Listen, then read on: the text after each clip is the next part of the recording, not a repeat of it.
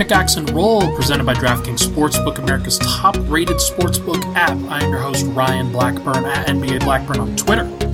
It is Friday night, recording this for Saturday. The Nuggets, they just got done with a really difficult win. They had to struggle for this one against the San Antonio Spurs. We knew that it was going to be like this. We knew that this game was going to be a better contest, I think, than the previous one. Just because the Spurs, they're a very well-coached team. You knew that Greg Popovich would come out with something. They are fighting for their playoff lives, and the Nuggets really had to survive. They ultimately did, pulled out the win 121-119 over the Spurs. Nikola Jokić records a triple-double. Michael Porter Jr. gives 22 and 10 in 40 minutes, including a game-saving defensive play. The Nuggets, they did give up 36 points in the fourth quarter. It was a furious run by the Spurs. There was a little bit of aid from the Nuggets side of things. They didn't exactly defend well. But give the Spurs their credit. They made a furious comeback attempt. The Nuggets were able to hold them off, and it was very close. I did not expect them to be able to hold it back, but they did. And Nikola Jokić comes through. Monte Morris goes with him. I thought it was a really, really impressive performance from those two in particular. But I think the story of this game really does have to start with that fourth quarter collapse. And we have to talk about just sort of what happened towards the end of it. And so here's basically the layout of those plays that occurred in that time.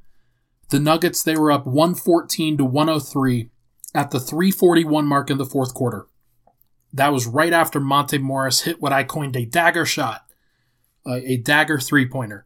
I tweeted that out. I thought the game was over. Did not expect the Spurs to come back and make a furious rally. They did. Denver proceeded to get outscored 16-7 in the final 3:41, giving up 16 points within 4 minutes. Not great. Not what you're expecting to do. Denver only won by 2 points, and it really was by the skin of their teeth. Let's talk about the offensive possessions during that time. You had a missed Aaron Gordon 3. You had a Michael Porter Jr. offensive basket interference off of a Jokić missed layup and tip-in. You had a Jokić turnover on a double team in the post. You had a Michael Porter Jr. missed 19-footer. That was pretty questionable shot selection, if you ask me. Not a great shot with time on the clock.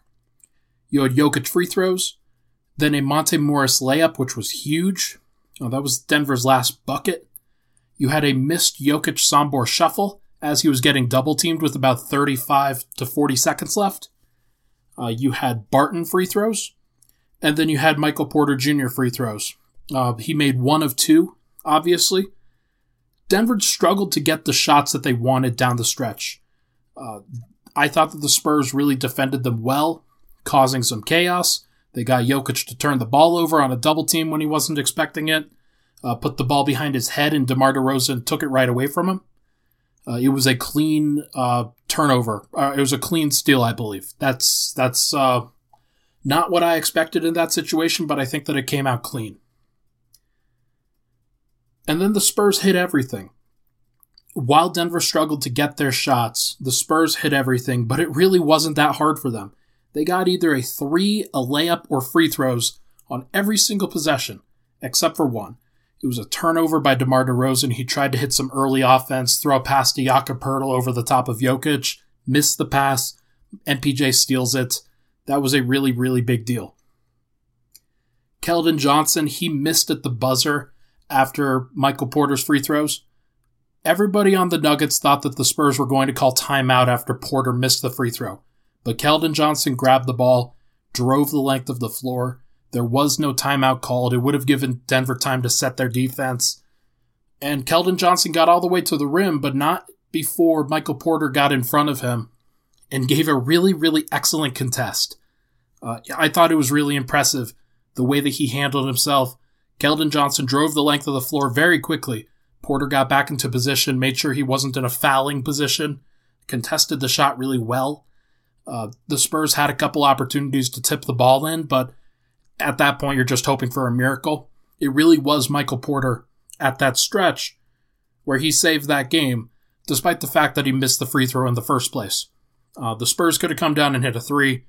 that probably would have been even more likely. I thought that the Spurs, it is questionable whether they should have called a timeout or not. It's right on that threshold of 6 seconds, 7 seconds. If you have more than 7 seconds, usually coaches will call it. Usually coaches will let it fly. In that situation, they'll give the offensive team the ability to drive the length of the floor.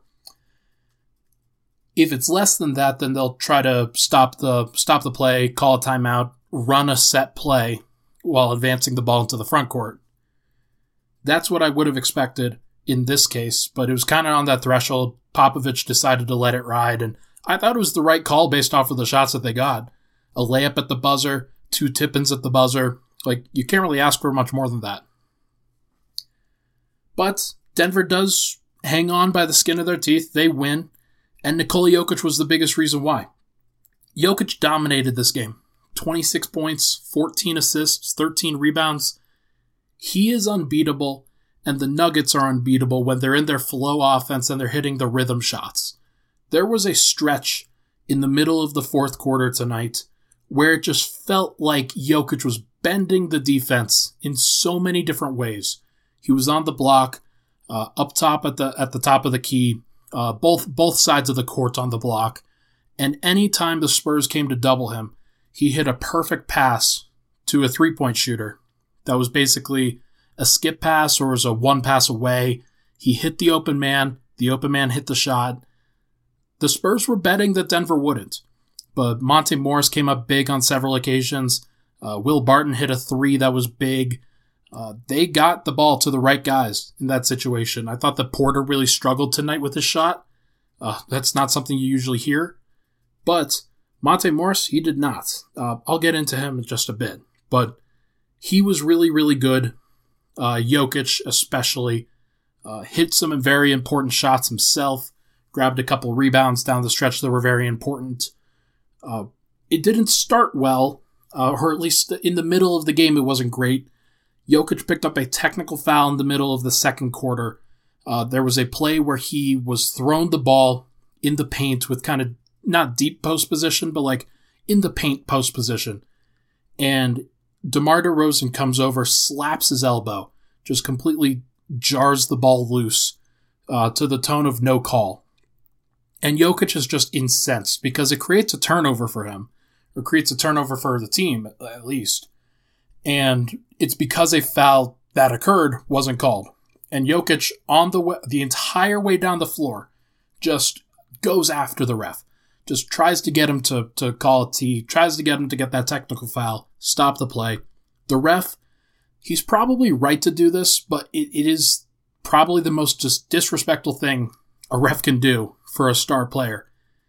He lets Jokić kind of earn the technical and then lets the play draw out for the Spurs to score, and they do score, and then he calls Jokić for the subsequent technical, that it was just so like insulting because he called it and was very calm about it, didn't even give Jokić the time of day, and just kind of went over to the scorer's table, didn't listen to him in any way, shape, or form. And it kind of it felt very standoffish. There was a lot of unspoken language there, where if you are a star player and you are feeling like you're getting fouled and you're not getting the benefit of the doubt, you had zero free throws up to that point, it's right for Jokić to feel like the guys are against him. It's not right for the refs to just not listen to him, to ignore what he has to say. And Jokić was fed up. He went right after said ref. It was like Jokić was rightfully pissed. And then Jokić also did get 6 free throws after that. He had an and one. He had I think a technical free throw. And then he had 2 shooting foul possessions, basically. Or at least possessions where he earned 2 free throws. So it's progress. 6 free throws is more than I thought he would get tonight. I set the over-under on Twitter at 4.5. But he did it. There's progress made. Maybe this is the start of something where he can start getting a couple more calls. But he really does get hacked, a lot of these times. And he is just so irritated when it results in a turnover and he's clearly hacked and there's no call. So I sympathize with him for sure. He's the MVP. Like, he deserves a little bit more of the benefit of the doubt that if he's complaining for a call, referees have to be watching that closer. If they miss it, then they better be apologizing because he deserves more respect than that. I mentioned Monte Morris earlier. He was awesome. 21 points on 7 of 8 from the field. 8 shots. That's really, really impressive stuff. And he only went to the line twice, which meant that he was very efficient from the field. And a lot of his shots came from 3, and he capitalized on them. 7 of 8 from the field, 5 of 5 from 3, 2 of 2 from the free throw line. Just an incredibly efficient performance. And he benefited from Jokic's passes a ton. I'm not sure how many assists Jokić had to just Morris, but it felt like Morris was in rhythm a lot of the time off of Jokić passes out of the post, from one wing to another, things like that. It felt like Morris was the beneficiary tonight of an offense that was generating open looks on the perimeter for the team. So good stuff from him. He was a plus 14 in a 2-point win. One of his important buckets came on a layup in that fourth quarter. I mentioned it, a Monte Morris layup where he was trying to get the ball to Nikola Jokić, and the Spurs were kind of shading that. I think it was DeJounte Murray on him. It might have been somebody else, but one of his Morris's defender was shading the post up, and it was giving Morris the baseline. And him having the confidence and the ability to be able to execute that really well, that was really, really important. You know what it was? It was on a switch, and Jakob Poeltl was in front of him. Jokić was to his left, kind of at the elbow area.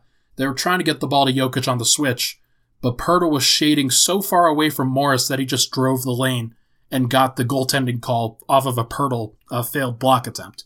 So, really great stuff from Monte. Without him, the Nuggets do not win this game. He stepped up in a very big way when I think there were a lot of falterings with that group. I didn't think Gordon was as good tonight. Did not think Porter was as good tonight. Facu was not closing. Barton was fine. He was mostly good with that starting group, but they needed another guy, and Monte was the stabilizer, and that was really important. I mentioned tonight it wasn't a good MPJ game. Defensively, he was behind the play a lot. He reacted a lot more rather than anticipating, because the Spurs run a lot of quick movement stuff. They put MPJ in a lot of situations where he had to make quick reads and anticipate those quick reads, because if he was behind the play, he was going to get burned by guys that are really good shooters. Rudy Gay really took advantage of him tonight.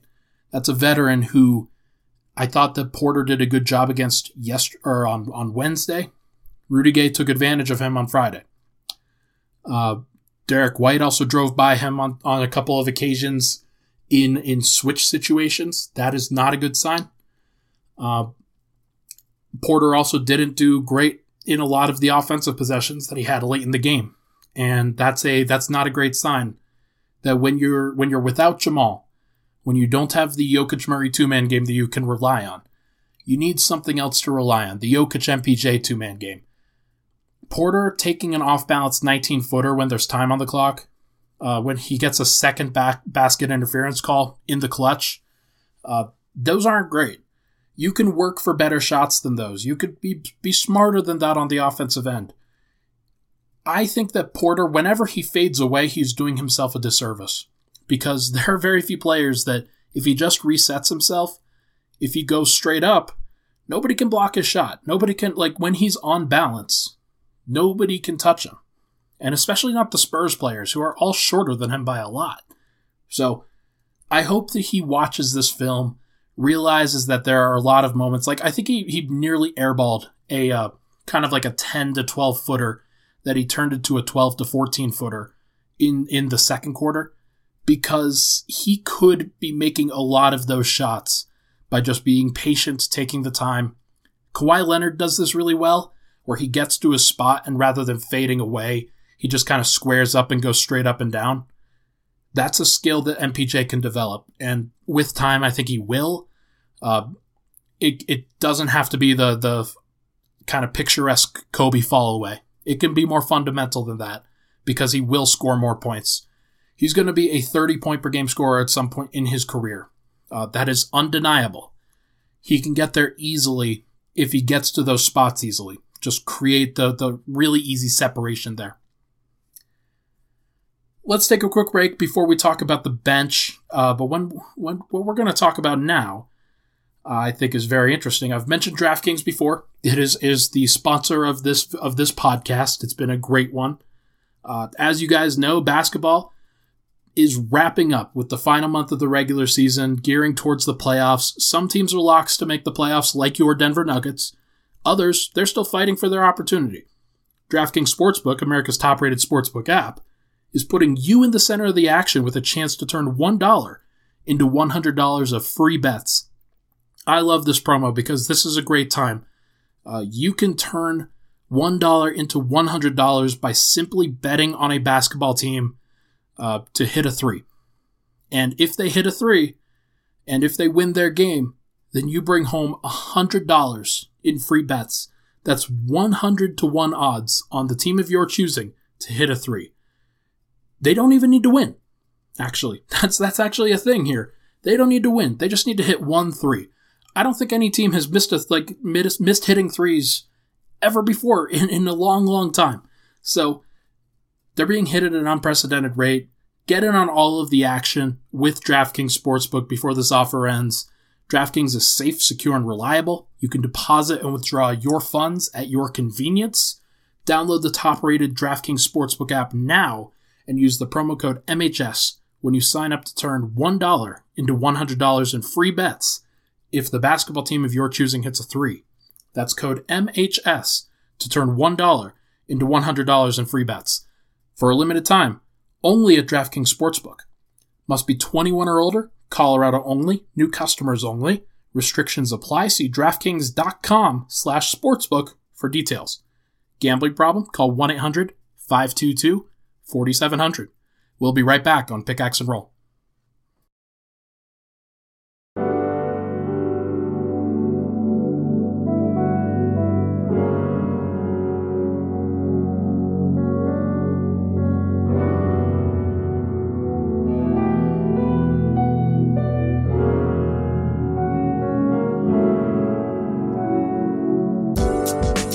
Back here on Pickaxe and Roll. Thank you so much for tuning in.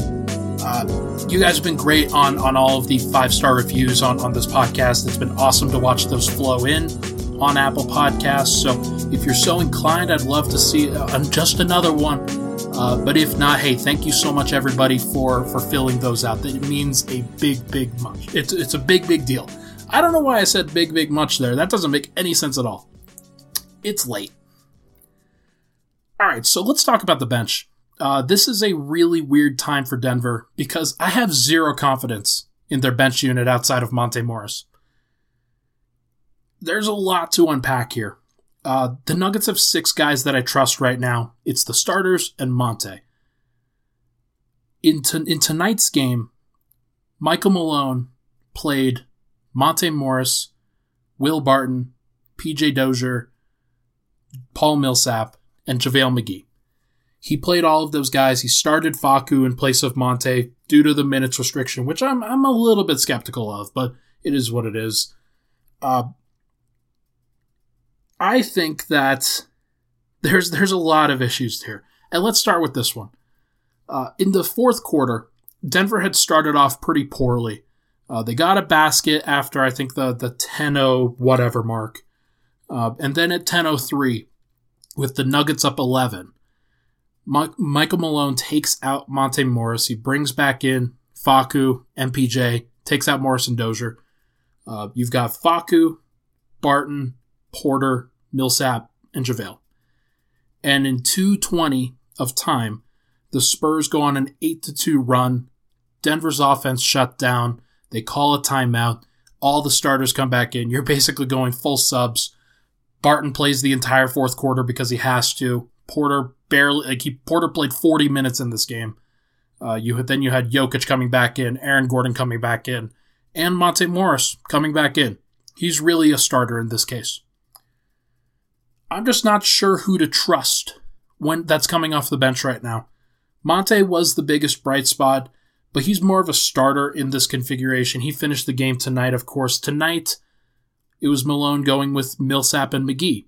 In the previous Spurs game, they went with JaMychal Green and JaVale McGee, resting Paul Millsap on the back-to-back. Those two had a good second quarter together, Millsap and McGee. They were horrible in the fourth quarter. Just not good. Millsap struggled to finish around the rim again tonight. His only basket came on an uncontested dunk. JaVale McGee, he controlled the glass tonight. He had 8 rebounds in 10 minutes, which is great. But he also committed 3 turnovers, committed 4 fouls. Just not a lot of trust there. Not a lot of ability to turn to a guy like that and say, cool, I am good to play you for 5 to 7 minutes and give Nikola Jokić 5 to 7 minutes of breather. That was about all they could really get. And they needed even a little bit more than that. Or at least it would have been nice if they had a little bit more. I thought PJ Dozier, he did some great things tonight offensively and defensively. I thought he was one of the only guys that kind of stood up to DeMar DeRozan, who was really, really good tonight. DeMar DeRozan, 24 points, 12 assists. Thought Aaron Gordon struggled on him a little bit, but I thought there were other contributing factors to that as well, mostly surrounding Facu, Will Barton, and Porter. I didn't think that Gordon was the only guy, let's just say, to struggle tonight on the defensive end. But PJ, he had a little bit of a mind meld going on with Nikola Jokić on a lot of cases. He had a lot of great cuts, had an and one tonight, a good vertical cut from the left wing, cutting off of Jokić at the top of the circle. That was a really, really important basket. And PJ is a guy that, if you're going to think about who deserves that trust, he's a guy that I think stands out. The shot hadn't been going in for a while. It seems to have come back over these last couple of games. That is really important to see. And I think that a lot of the reason why is because he hasn't really been playing with Facu a ton. He's been playing more with Jokić, been playing more with Porter, with Barton, with Morris, guys like that, with JaVale McGee as a rim runner. It's been really important, giving PJ a little bit more space to operate, a little bit more kind of direction there. But we got to talk about Facu. This isn't good. Facu got the start tonight, and I want to say this, I don't do this because I dislike the dude. I don't do this because I'm trying to target a foreigner, because I love Nikola Jokić. He's my favorite player of all time. I'm definitely not trying to do this in a xenophobic manner. So anybody from Argentina that's listening here, I'm really trying not to target Facu because he's from Argentina or anything like that. It's just what I see on the floor. He got the start tonight, did some good things initially, hit a 3, got to the free throw line a lot. That was really cool to see. The defensive end is a problem. It is a really, really, really big problem. And there were several occasions tonight where the size, he has a propensity to leave his man while playing help defense. He got taken advantage of tonight. He did some good things, don't get me wrong. Took a charge, pressured the ball handlers pretty well, poked free a steal on DeJounte Murray early in the game that I thought was a big one. But it's early.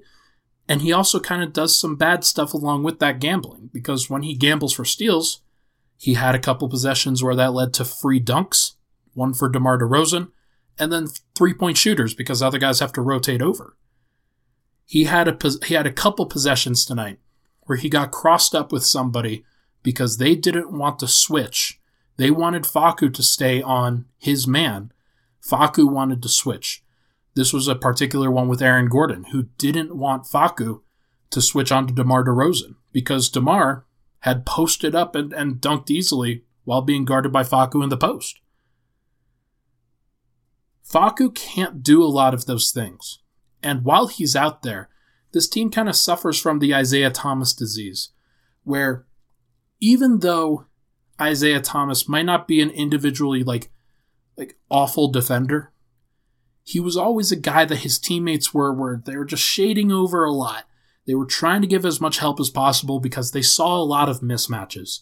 And when I see Facu, I see a lot of mismatches out there. There are times where he makes the hero play, and he's a better guy than the Nuggets have than anybody on their roster at making the hero play defensively. But it's the other things. It's the floaters over the top of him because he can't even get in the way. It's the jump shots that, this is my biggest pet peeve. It's the closeouts where he's either closing out wildly because he can't reach the guy, and then people drive right by him for an easy two. Or it's the closeouts where he tries to go under control, but because he's so short, people will just rise up in his face anyway and hit the shot. That is a really, really tough place for Denver to be. And I just don't see that changing. It's not something that Facu can control. He still does a lot of good things on the offensive end where he moves the ball well, where he gets people into good position. But even on the offensive end, him not being able to drive to the rim and hit shots is a really, really big problem. He did have a few free throws tonight, and that is a good sign that he was willing to kind of get into the mess of things and try to get to the rim a little bit. I asked him on Wednesday night how important it was for him to space the floor continuously, and he made mention of that as well. That's something that he wants to do. And to his credit, he took 2 threes tonight. The problem is that he only took 2 shots. He had the 6 free throws, but he's such a low usage guy that teams are going to start to leave him entirely. Teams don't care. And they don't have as far to go on the closeout because he's 5'9". He was a team worst, or second on the team to Will Barton, but a -11 tonight. And I tend to think that there's something there, that in a 2-point victory, where he spent a lot of time with the starters, with Jokić, with Porter, with Barton, with Gordon, spent a lot of time with those guys.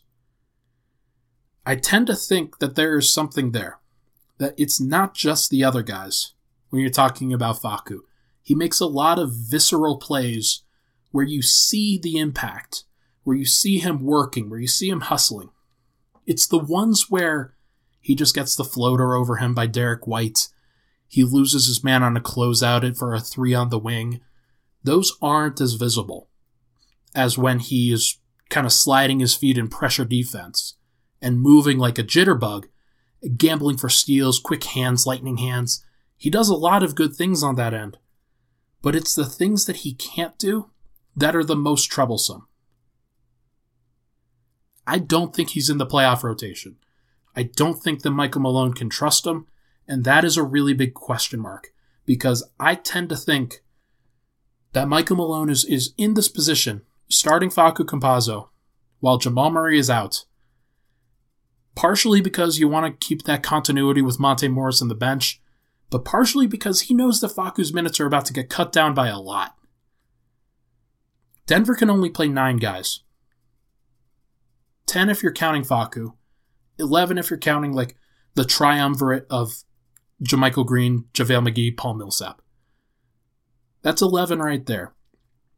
I tend to trust the 9 ahead of Facu. You've got the starters, you've got Monte Morris, you've got PJ Dozier, and then you've got 2 of the bigs. Whether it's JaMychal Green, whether it's Paul Millsap, whether it's JaVale McGee, whatever combination of those 3, 2 of those 3. That's 9. Denver's always going to have a starter on the bench. They're going to leave a starter in to play with the bench, whether it's Murray, whether it's Porter, whether it's Jokić, whether it's Barton. That's going to be the situation for this Denver team. And it's tough, and people don't want to hear it, especially my Argentine brethren, especially the ones that are insulting me constantly on Twitter. That's really irritating. I know it's a passionate topic. I know it feels like I'm coming at him consistently. It is a problem because good teams are going to take advantage of it. There are a lot of teams with a lot of elite guards that are going to go at him. And I just don't want to be the guy to have to say all the negative things. It's going to happen at some point. It's going to go very badly. And I don't look forward to the day that comes, because I want him to succeed. He is a great story. He's a lot of fun to watch. But I think we're going to see it. And that's sad. That is a really, really sad thing. But I don't know how this bench gets better unless they cut it down, unless they try new things. I think that they need to start working in Michael Porter a little bit with that bench unit. They've been working in Barton. They've been working in Monte. I think Porter might be a good beneficiary. If you play JaMychal Green, if you play JaVale McGee, I think you can get away with Michael Porter at the 3, Monte Morris at the 1, PJ Dozier at the 2. And you feel pretty good about that lineup from an athleticism and switching perspective. They've got a lot of length and defensive tenacity to be able to really prevent teams from scoring. We'll see if it works. We'll see if they go to it. We'll see if they just go with 3 guards instead. That is also fine. It's not a big deal. But Denver has to figure out this bench. It can't be so irregular. It can't be a situation where you're having to bring back in Jokić for a lot of minutes, where Porter's playing 40, Jokić is playing 38, Barton's playing 36. That's too much. Gotta cut it down. Gotta get it down to the 32 to 35 range. That's much better. When we come back, we're going to go around the league, talk about where the league stands right now, where the Western Conference stands. We'll be right back.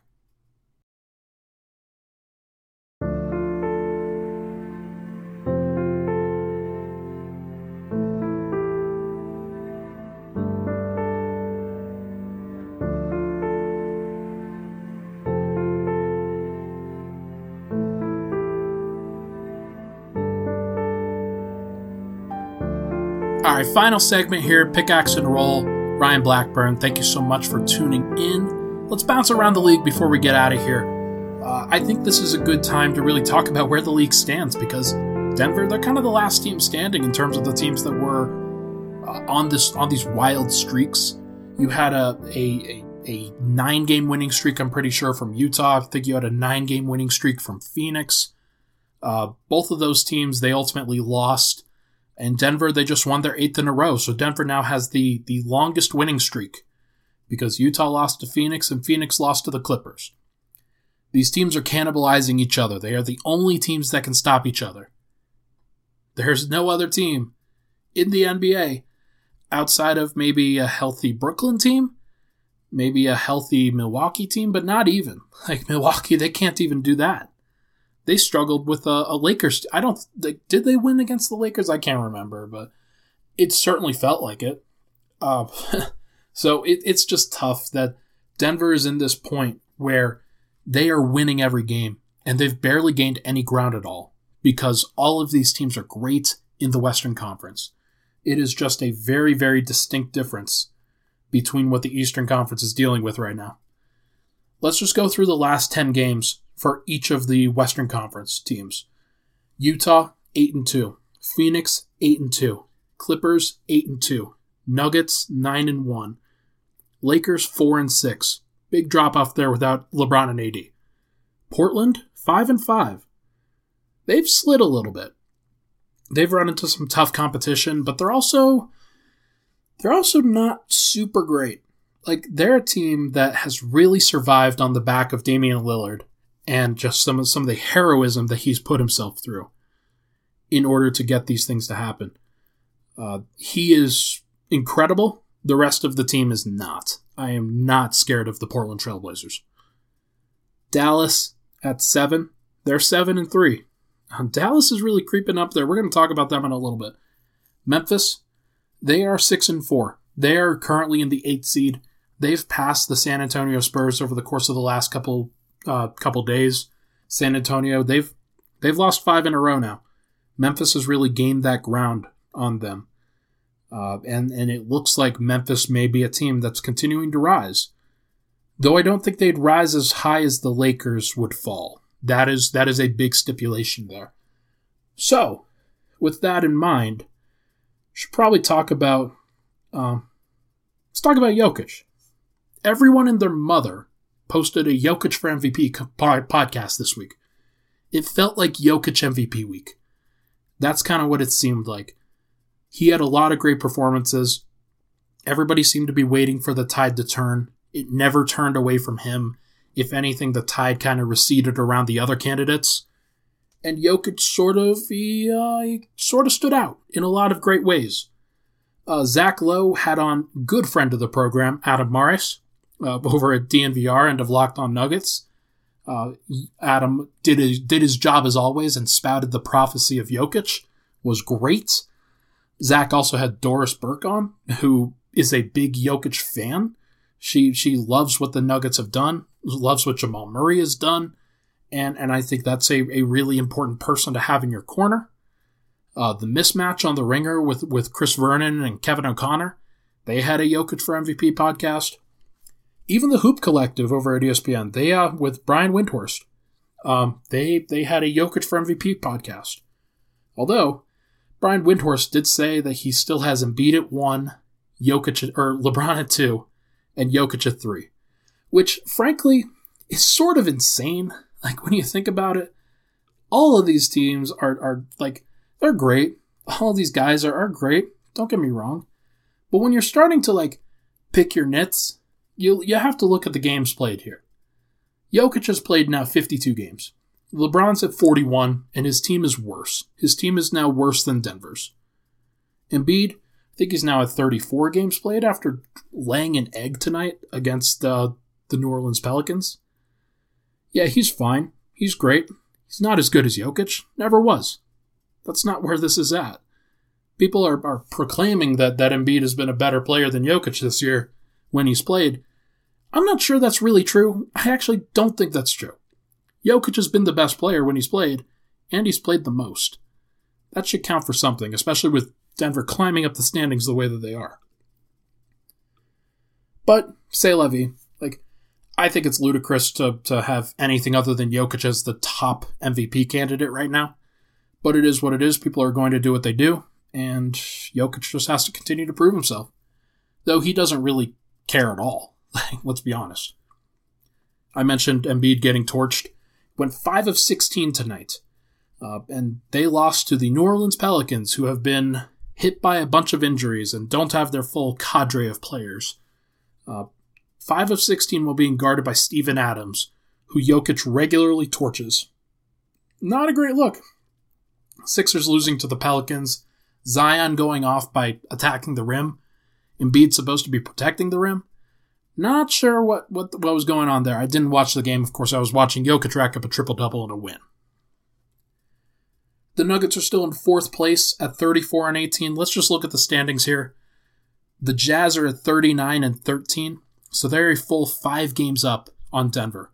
Denver will have one more game against them at the end of this, or towards the end of this year, so they could still earn a game on them and earn the tiebreaker. So if you win that game and then get the tiebreaker, you only have to earn another 4 games. I still don't think that's likely. The Jazz have played so well.